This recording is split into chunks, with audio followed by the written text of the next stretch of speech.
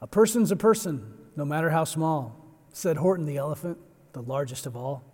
Let's consider that theme in this message time. And just for some fun, I'll start with Susie and rhyme. But why, I hear you ask? Well, it should not offend. Our God is creative, so just go with it, friend.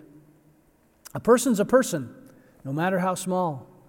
Horton pleaded to a kangaroo with the gall to claim that the voice that Horton heard clearly from the speck was a sign that Horton had nearly lost his mind or gone crazy and shouldn't be out in the jungle of Newell with the children about.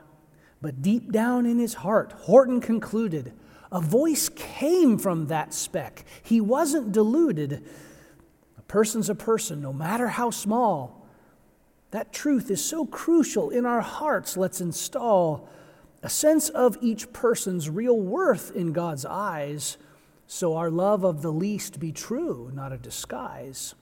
The first Bible text we will look at today is in 1 Corinthians 1, so turn all the way to that page in the good book and get ready to read. We'll start in verse 26, and from there, proceed. Let's read together, 1 Corinthians 1, 26. Brothers and sisters, think of what you were when you were called. Not many of you were wise by human standards. Not many were influential. Not many were of noble birth. But God chose the foolish things of the world to shame the wise. God chose the weak things of the world to shame the strong. God chose the lowly things of this world and the despised things and the things that are not to nullify the things that are, so that no one may boast before him. It is because of him that you are in Christ Jesus, who has become for us wisdom from God, that is, our righteousness, holiness, and redemption. Here's what I want you to hear me say today.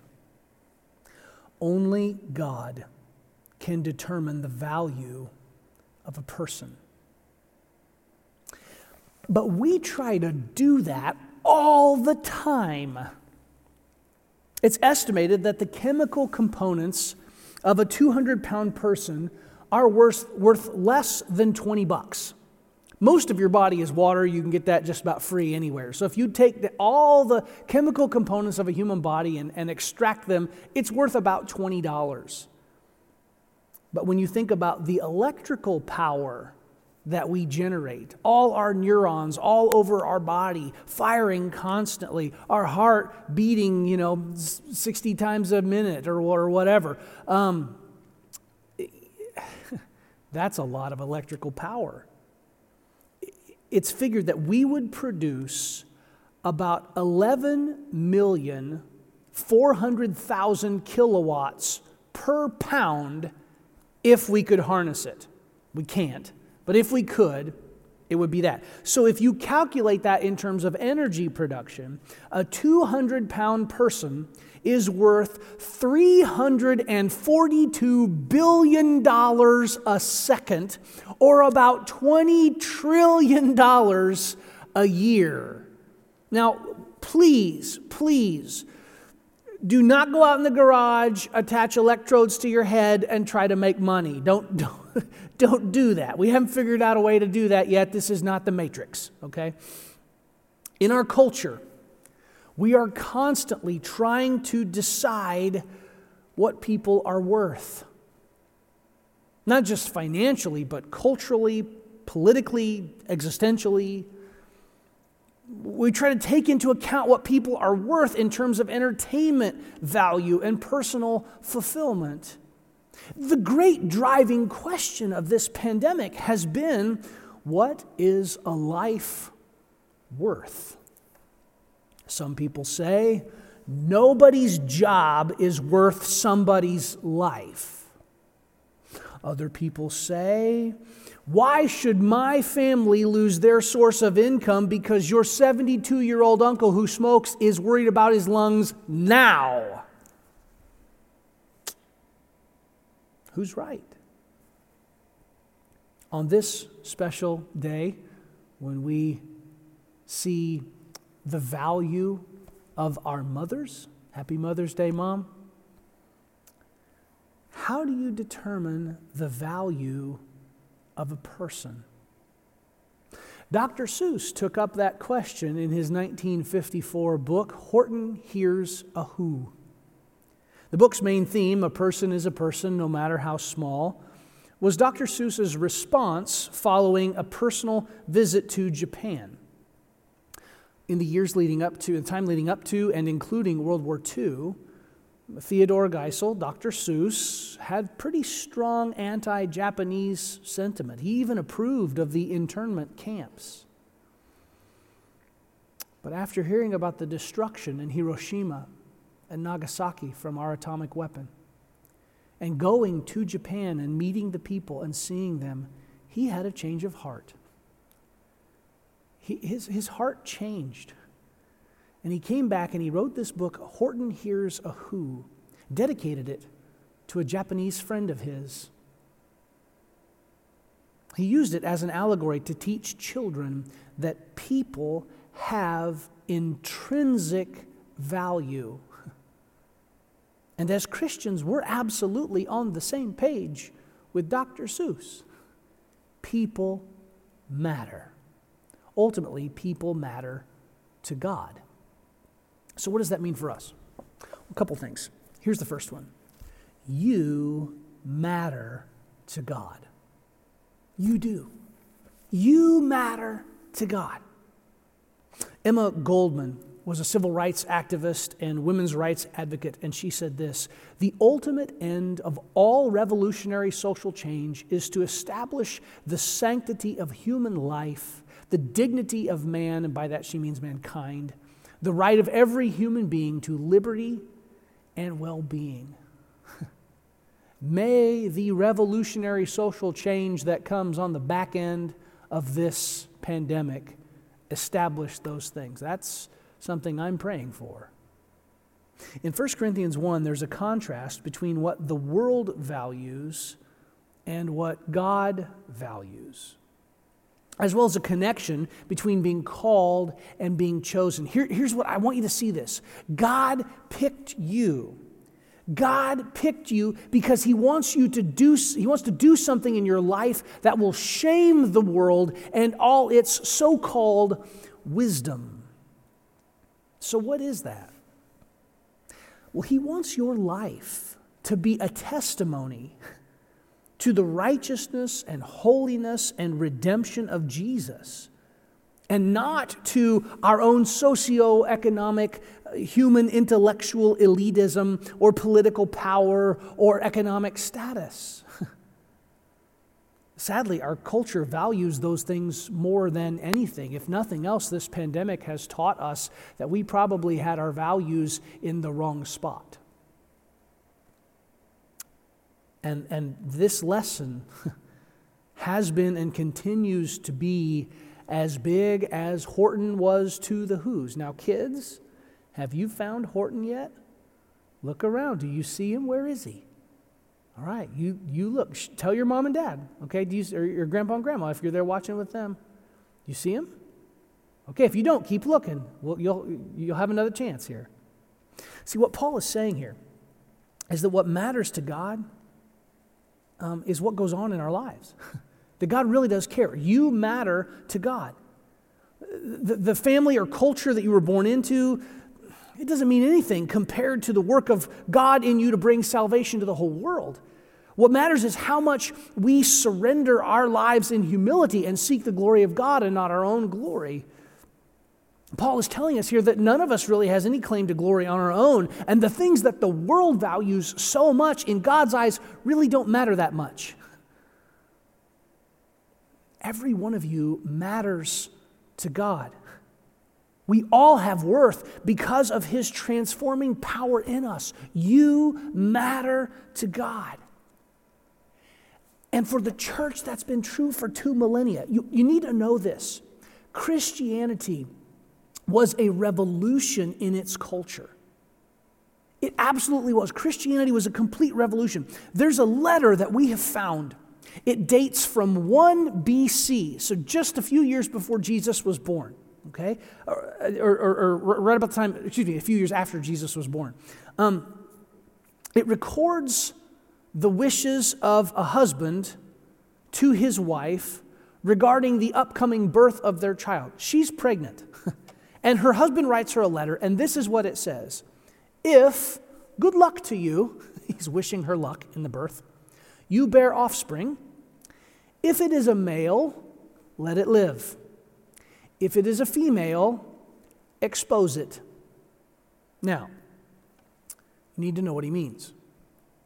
The phrase expose it refers to the first century Roman practice of exposure.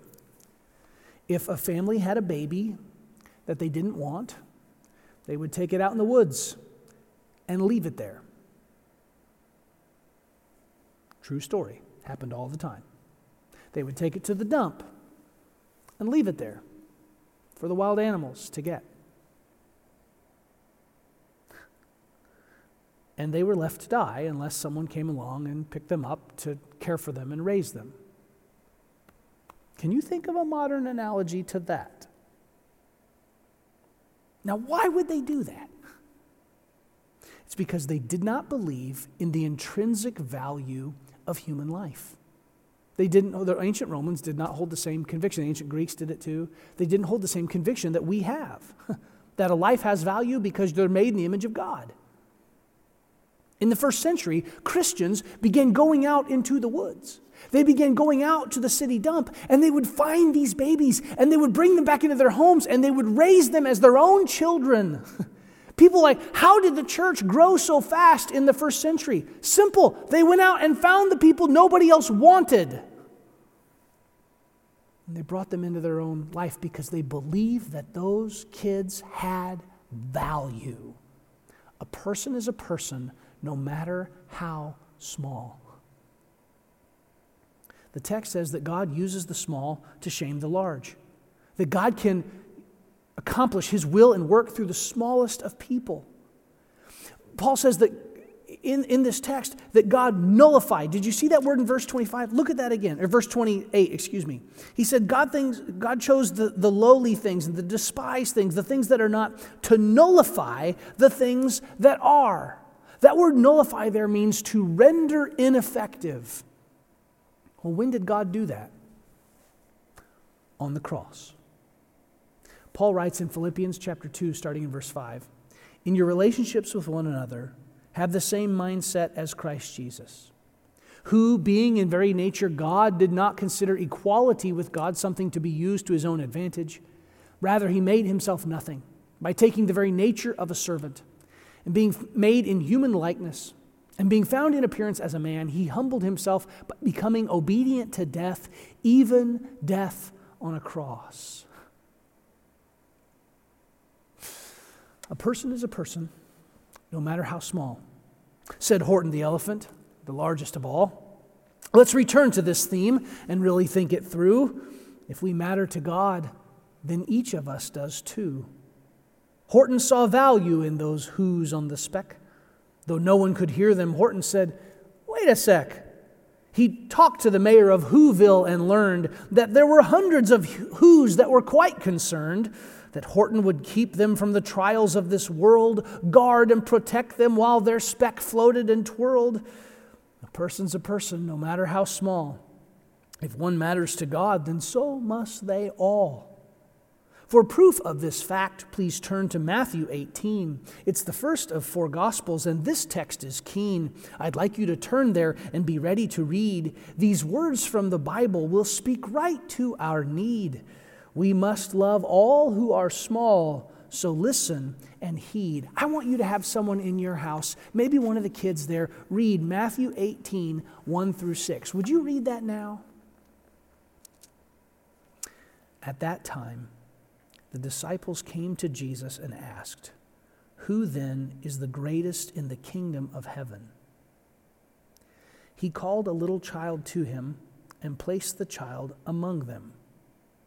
And he said, truly I tell you, unless you change and become like little children, you will never enter the kingdom of heaven. Therefore, whoever takes the lowly position of this child is the greatest in the kingdom of heaven. And whoever welcomes one such child in my name welcomes me. If anyone causes one of these little ones, those who believe in me, to stumble, it would be better for them to have a large millstone hung around their neck and be drowned in the depths of the sea.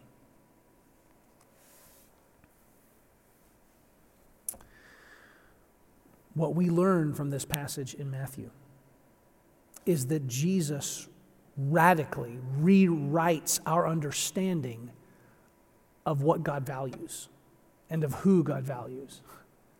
The second part of understanding that people matter to God is this: everyone matters to God. If you matter to God, you're part of everyone. Everyone matters to God. Look back at Matthew 18, verse 2. Look at this. Jesus calls a child to himself. Did you see that? He called a little child, little kid. I got some little kids. He called a little child to him and placed the child among them. Now, this is huge. In first century culture, children were loved. In first century Jewish culture, children were loved. They were valued. They were thought of as a blessing from God. They were wanted. But they had no social status. A kid in the first century was never the center of attention. Some of you probably grew up that way. You know, you speak when you're spoken to. Children are to be seen and not heard. Some of you, probably that's the way you were raised, wasn't it? If you want in the chat, you can raise your hand like, that was me, I did that. Jesus calls a child. He makes them the center of attention. Let me tell you something. Jesus is still doing that. Jesus is still calling the weak, the unimportant, the marginalized, the least of these to himself. In the story, Horton hears a who. Horton makes the who's who would have been ignored by everybody else the focus of attention, doesn't he? Now, kids, have you found Horton yet? Did you see him? Did you find him? You found him? Yeah. He's right there on the piano, isn't he? Good job. You found him. Good way to go. Horton believed that everybody on that speck mattered. Look at what Jesus says in verse 2. He says, you must change before you can enter the kingdom of heaven. Change there means a complete reorientation of your life, a 180. You're turning around, going the other way. Just like a child's priorities are derivative from their parents, our priorities get placed under the authority and importance of God's priorities. Jesus is saying here, there's no entrance into God's kingdom unless you humble yourself and become like the small and the weak and the marginalized. In the original text, the word never in verse 3, you'll never enter the kingdom, is in the emphatic form. Jesus is serious about this. He says that you must humble yourself like a child to enter the kingdom. He's constantly telling us to humble ourselves because when he does it, you won't like it. Now, listen. There are some prayers that you can pray that are really dumb. And one of those is, God, please humble me. Don't ever ask God to humble you. There's two reasons for that. Number one, you won't like it. And number two, he's already told you to do it yourself. Over and over and over again, the Bible says, humble yourself before the Lord. Matthew 23:12 says, whoever exalts himself will be humbled, whoever humbles himself will be exalted. As we noted earlier in Philippians 2:8, Jesus himself is the ultimate model of this. Jesus did it. Jesus humbled himself and became obedient to death, even death on a cross. And in this command of Jesus, we see that in the kingdom of God, the small, the weak, the marginalized become great. They become important. And therefore, to welcome the small and the weak and the marginalized is to welcome Jesus himself. God doesn't see rank the way we do. To God, the greatest people are the ones who are the most humble, the most self-sacrificing. Listen, no matter what position in life you have inherited or earned or clawed your way into, as a disciple of Jesus, because everyone matters to God, you are called to be humble. The deep teaching of this text is that you can't really even call yourself a disciple of Jesus until you forsake all pretending and pretension and come to Jesus simply and humbly. Everyone matters to God, and therefore we should all be humble. Because everyone matters to God, Jesus calls us to assign value the way He does. In this pandemic, we haven't been able to go to the movies or watch sports on TV. And the people that we have tended to place extra value on, our celebrities and movie stars and athletes, have kind of faded away. And the ordinary, everyday, the at-risk population have become the center of attention, hasn't they? Maybe God is using this as a disciplinary matter to rewrite our values, to help us see that everyone matters to God. Some of you may have seen a photo that went viral on the internet a few years ago. It's a picture of a 6-year-old little boy named Boaz Reichstad. You see him there? See how happy he is? He's holding a sign. The sign is kind of a parody of the Occupy Wall Street signs that were popular about a decade ago. It says this: I may not be perfect, but I'm happy. I bear God's handiwork, or I am God's handiwork and I bear His image. I'm blessed. Now, the last line says, I am the 10% of children born with Down syndrome who survived Roe v. Wade.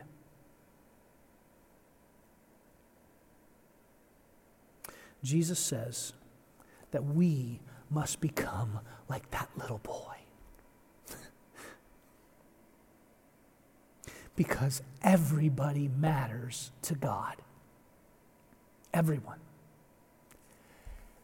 Everyone. Whether they've been born yet or not. Now, some of you are about to get frustrated with me. You think I'm going to quit preaching and start meddling. You think I'm going to get too political. I'm going to talk about abortion for a second. Now, tomorrow night, or tomorrow afternoon from 12 to 2, or tomorrow night from 5 to 7, you can swing by door number 1 under the awning, pull through, get your baby bottle to help raise money for Indianapolis, Life Centers of Indianapolis. I would encourage you to do that. This is something that Chapel Rock has done for a long time to support that valuable ministry in our community. Some of you think I'm getting political here. I take no joy in telling you you're wrong. This is not a political issue. If you believe it's a political issue, you have bought into a lie from our culture. You've been deceived by the brokenness of our world. This is not a political issue. This is not a philosophical issue. When does life begin? The philosophers debate that. It's really not even a moral or a theological issue. It's an exegetical issue. Now, the word exegesis, for those who don't know, is a Greek word. It means to lift out. And exegesis is the practice of lifting the right meaning out of the text. This is not a political issue. This is not a philosophical issue. This is not even a moral or a theological issue. This is an exegetical issue, and I can prove it. God believes that a fetus is a person. God believes that a life in the womb is a person, and I can prove it exegetically in the law of Moses. Because in the law, in Exodus 21, verse 22, in a law regarding negligent miscarriage, negligent homicide, we read this. Look at this with me. This is from the Holman Christian Standard Bible, not my normal translation, but I think they did the best job translating the Hebrew. It says, when men get in a fight and hit a pregnant woman so that her children are born prematurely, but there's no injury, The one who hit her must be fined as the woman's husband demands from him, and he must pay according to judicial assessment. In this passage, the Hebrew word for child is used there. The normal Hebrew word for a born child is yeled, Y-E-L-E-D, yeled. That is the word used to refer to the unborn baby. Child. The same word that's used to talk about a born child. It doesn't use the word nephel, which is the word for living being, the word for an untimely birth or abortion. It doesn't use the word for golem, which is the word for embryo that's used in Psalm 139 as a little bit different purpose in using that word. And if you want to get some more information on that, check out my the Cutting Room Floor series that you'll see later this week. God says that this unborn child in the womb is a person. It's not a political issue. It's not a philosophical issue. It's not even a moral or theological issue. It's an exegetical issue. It's what the text says. God believes that's a person. That's enough for me. I'm not pro-life because of my politics. I'm not pro-life because of my philosophy. I'm not pro-life because of my theology. I'm pro-life because I believe in the cross. Because I believe in what Scripture teaches. Do you see the continuity between Jesus holding up a little child as a model of how to come into the kingdom and the value God places on the unborn?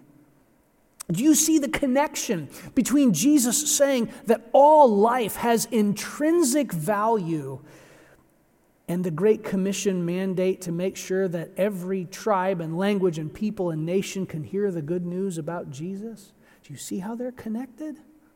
A person is a person, no matter how small. And that's true if they are the unborn, and it's true if their skin is a different color than you, or they come from a different culture than you. You matter. And you're part of everyone, and everybody matters. Every life has value. Do not let yourself be divided by the world that would shove you into opposing camps to choose between the economy and people's lives. That's a false dichotomy, church. You don't have to make that choice. Every life has value. The people who are worried about going to the hospital have value. The people who don't know if they're going to have food to eat next week because they're not working have value. The worth of a person is not determined by their size or their rank or their wealth or their fame or the color of their skin or the country of their origin or their perceived usefulness to a society. The value of a person is determined by one thing and one thing only, the cross of Jesus Christ. It is in the cross that we see the inestimable value that God places on every single human life, because that's where Jesus died for them. Did you hear? The big idea today is that only God can determine the value of a person, and He did it on the cross. Do you know how much Jesus values you? This much. When He stretched out His arms and He died for you. Have you accepted that? Have you acknowledged Jesus as Savior and Lord? We're living in a time of unprecedented change. I don't know what the future holds, except for those who are in Christ, except for those who've made a decision to follow Jesus. And if you've never done that, what are you waiting for? He loves you so much, He died for you. He placed the value of your life above His own. What are you going to do with that? I'll tell you what you should do. Acknowledge Him as Savior and Lord. Maybe you want to do that in the chat. Maybe you want to type, I believe that Jesus is my Savior. And maybe you're saying that, you're acknowledging that for the very first time. Repent of your sins. Be baptized. I know we have a social distancing mandate. We can still do that. Churches are essential businesses. That's part of what we do. I'd say it's one of the main things we do. If you're ready to take that step, you can type that in the chat. You can email info@chapelrock.org. We'll be in touch with you about the right procedures to do that. We've done 3 of those during this time. Maybe this is your moment. We want to be there with you in that time. A person is a person, no matter how small. And because God loved us so much, he died on the cross in our place for our sins. Jesus humbled himself and became a servant. Maybe that's what you need to do this week, to humble yourself, to serve the small and the weak and the marginalized. That's how we're going to bring wholeness to our community. You know, every week we end our services by saying a benediction. And maybe, when people are here and they're new, some of you are going, that's kind of weird. Is this a cult? No, it's not. It's just a reminder as we leave about what we're about here at Chapel Rock. And here we want people to become whole. And whether they're the unborn, or people from another country, or people walking out of addiction into faith in Jesus, I don't know. I want everyone to experience the wholeness that's only available, the sense of God's peace, the relationship with God, with other people, with their community is right. And so every week we end with a benediction that just reinforces that value. Many of you know this by heart. We're going to conclude with this today. Thank you so much for letting us come into your home. I'm grateful that you let us do that. I'm excited about this, the Gospel According to Horton series. We're going to be challenged and strengthened by this kids' book. But it's going to teach us some valuable lessons that we need to hear through this time. And then in June, we're planning on being back together again. And I'm excited about that.